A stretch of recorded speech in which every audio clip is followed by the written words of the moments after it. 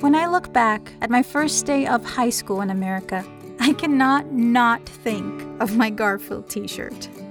The night before, my mom ironed my Garfield t-shirt, and I placed it in the bathroom, along with my tennis shoes in the style of Spice Girl Melanie C, and a pair of tight jeans that showcased my skinny adolescent legs.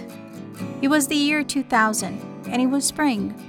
A few months before my coming to America, I got my Garfield t-shirt at a kiosk at one of the malls in Barra da Tijuca, Rio de Janeiro's American-obsessed neighborhood.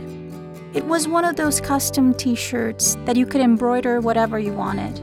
The shirt had really thin fabric, but I chose to add a big, stiff, and sassy Garfield right on its center. Garfield was the perfect visual translation of my personality. He wasn't a cute kitty. He was a funny cat, just like I wasn't much of a girly girl.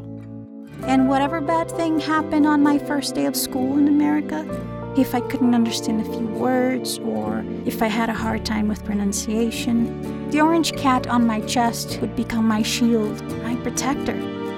Garfield would make it okay. That night, I fell asleep whispering to myself, "Hi, how do you do? How do you do? What's your name? Name. Do you like Garfield? Garfield? Do you like Garfield?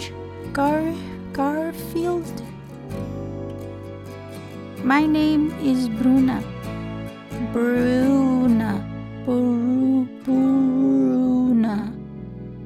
My name is Bruna.